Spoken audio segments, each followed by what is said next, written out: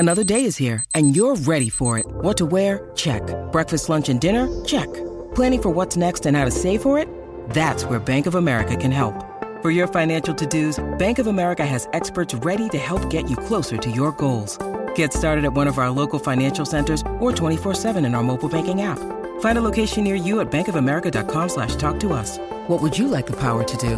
Mobile banking requires downloading the app and is only available for select devices. Message and data rates may apply. Bank of America N.A., member FDIC. Delicious meets nutritious in the snack that packs a real protein punch. Wonderful Pistachios. Each 1 ounce serving of Wonderful Pistachios has 6 grams of protein, giving you over 10% of your daily value and making Wonderful Pistachios one of the highest protein nuts. But perhaps more than that, I love all of the flavors they have. Their sea salt and vinegar ones are my favorite when I'm craving that flavor but want to keep it healthy. But that's just the tip of the iceberg. Wonderful Pistachios come in a variety of flavors, like chili roasted, honey roasted, smoky barbecue, and jalapeno lime, perfect for enjoying with family and friends or taking them with you on the go. Whether you're a pistachio purist who loves cracking open every nut, or you prefer the convenience of no-shells pistachios, Wonderful Pistachios has got you covered. Grab Wonderful Pistachios and elevate your snacking game today. So fill up with a healthy snack when hunger strikes. Visit wonderfulpistachios.com to learn more. That's wonderfulpistachios.com. This is Optimal Health Daily, episode 1902. Why the Black Pants and Health Cycle, both by Becca Shern of minimalwellness.com. And I'm Dr. Neal. Hey there, happy Sunday, and welcome back to Optimal Health Daily, where I simply read to you from the best health and fitness blogs for free. This is kind of like an audiobook, but with articles instead, and articles from a bunch of different authors, and always with permission from the sites. Oh, and always with a bit of my commentary at the end. Now on Fridays, I do something a little different. That's when I answer your questions. Remember, you can send me a question by going to oldpodcast.com/ask. That's where you can record your audio question, or if you don't want to do that, you can email your question directly to health@oldpodcast.com. All right, and with that, let's hear today's 2 articles and continue optimizing your life. Why the Black Pants by Becca Shern of minimalwellness.com. The other morning, while trying to get my toddler dressed, I pointed out that we were both wearing black pants. Of course, she asked, "Why are we wearing black pants, Mommy?" My answer was, because it's one less decision I have to make. Think about it. How many choices do you make every morning, even before leaving the house? Should I hit snooze on my alarm? Do I have time to shave in the shower? What should I wear? What should I eat for breakfast? Should I have a second cup of coffee? If you're a parent, the number of choices increases dramatically. Notice that several of those choices include should, which implies that the choice has valuation, a correct and incorrect response, well, at least in your mind. Or, as is frequently the situation with food choices, perceptions of good or bad. The endless stream of decisions we make during the day is actually exhausting, mentally, emotionally, and arguably physically, even if we don't consciously perceive it as such. A number of studies demonstrate that decision fatigue is a pervasive problem. As the day progresses, depending on the number, importance, and valuation of choices made, your ability to make rational decisions, especially those that depend on self-control or willpower, diminishes.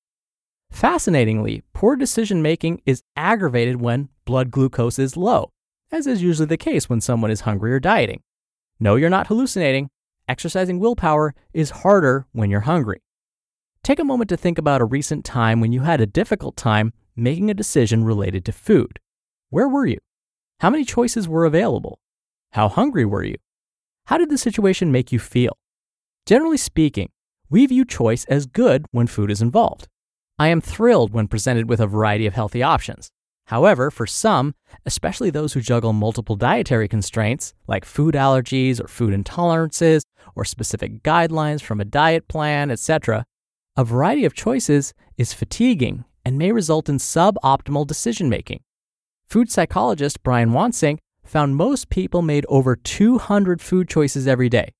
When faced with that many food decisions, it's easy to see how we become overwhelmed and often revert to the easiest, most familiar, and accessible options. Personally, I try to take some choice out of the equation by maintaining habits related to food.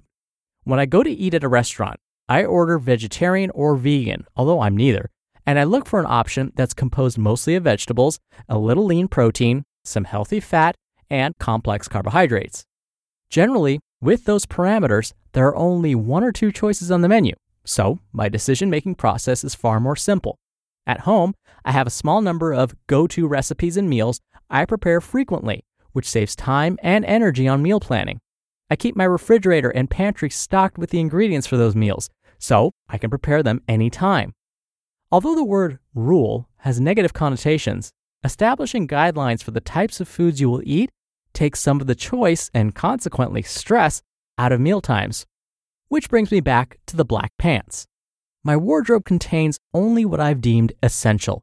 Everything in my closet serves a specific purpose and is enjoyable to wear. This structure makes getting dressed exponentially more straightforward, and, modesty aside, I consistently look more put together than I have in the past. Similarly, I found that a home without much stuff is easy to keep clean, even with a toddler, and is more calming and inviting than a space that's jam-packed with things. Finally, I have habitualized many routines and made them non-negotiable. A few of my habits: a 2-cup coffee limit, conscious stress reduction, exercise at least 5 days a week, getting 6 to 8 hours of sleep, and washing the dishes after every meal. Simplifying your diet and wardrobe, minimizing stuff, and habitualizing routines will help reduce the number of choices in your day, meaning the choices you must make are made with a fresher, more nimble, and capable brain, leading to more positive outcomes. Health Cycle by Becca Shern of MinimalWellness.com. Health is a cycle. It's a continuous feedback loop that can move in a positive direction, a negative direction, or be stagnant. The positive feedback cycle is fueled by actions such as eating a wholesome diet, exercising, sleeping, managing stress, and maintaining a supportive inner dialogue. These positive actions build on each other, resulting in improved health, greater vitality, and feeling better than you did previously. Feeling better is the ultimate carrot. It is the beautiful reward of healthy actions. Each action amplifies and strengthens the current and momentum of the cycle. The stronger the momentum of the cycle, the less impact each individual action has. In fact, some less healthy actions are perfectly normal and manageable in the positive cycle. Think about a friend who you feel is the embodiment of health. Do they always make the healthiest choices? Probably not. For these folks, part of optimal health is having the flexibility and confidence to make less healthy choices without letting it derail their overall positive direction. They order French fries, skip workouts, enjoy a celebratory weekend getaway, or get consumed by a particularly intense week or month or year with work or life in general. They have times when they put some optimal things on the back burner. The key is they usually maintain certain key health-sustaining actions, and thus their positive cycle continues, even at a slowed pace. This allows them to stick to their healthier lifestyle whenever they choose. When we ignore or don't prioritize the different aspects of health for long enough, the positive feedback loop starts to stagnate. If we make enough detrimental actions, our health cycle can begin moving in the negative direction. Of course, the triggers for a negative cycle are different for everyone, but I assure you, everyone has been in one before. Negative states shift our thoughts and feelings, making positive actions more difficult. Feelings of worthlessness, despair, and apathy can occasionally cloud even the sunniest disposition. Although reversing the momentum of a negative feedback cycle is challenging, it is possible, and it starts with one action. Once we make one intentionally positive action, acknowledge it and commit to another and another and another. Slowly, surely, with committed, deliberate actions, we stop the negative direction and turn it positive. Health is a cycle. We get to determine its direction. You just listened to the posts titled, Why the Black Pants? And Health Cycle, both by Becca Shern of MinimalWellness.com. We're driven by the search for better, but when it comes to hiring, the best way to search for a candidate isn't to search at all.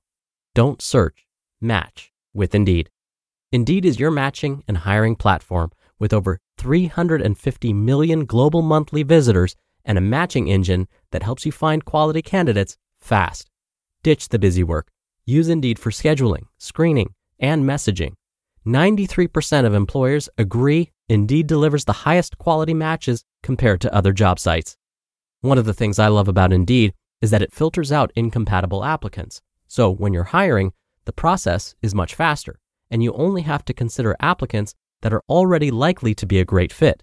And listeners of this show will get a $75 sponsored job credit to get your jobs more visibility at Indeed.com/health.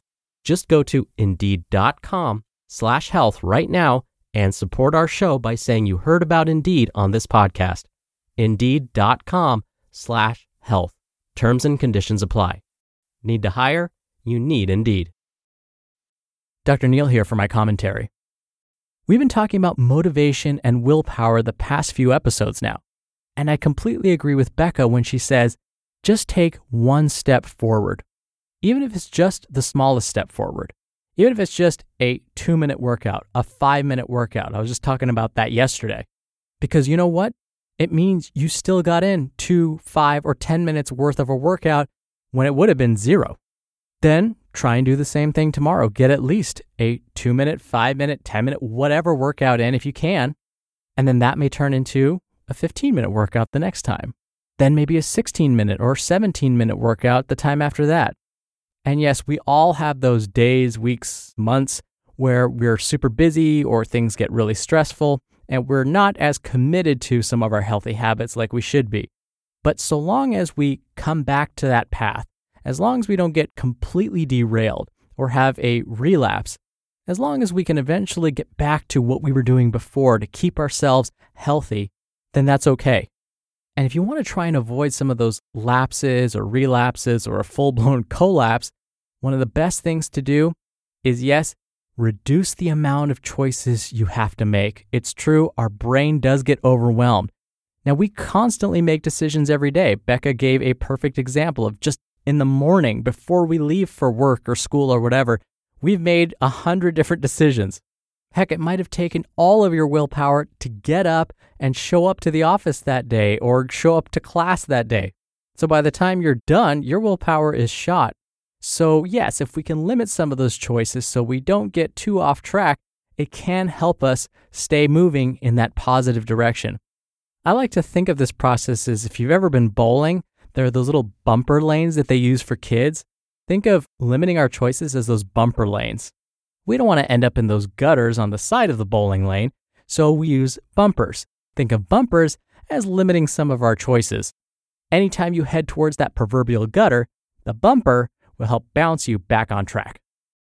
All right, that'll do it for today. I hope you have a great rest of your day, and I'll see you in just a moment with our bonus episode for the week and where your optimal life awaits.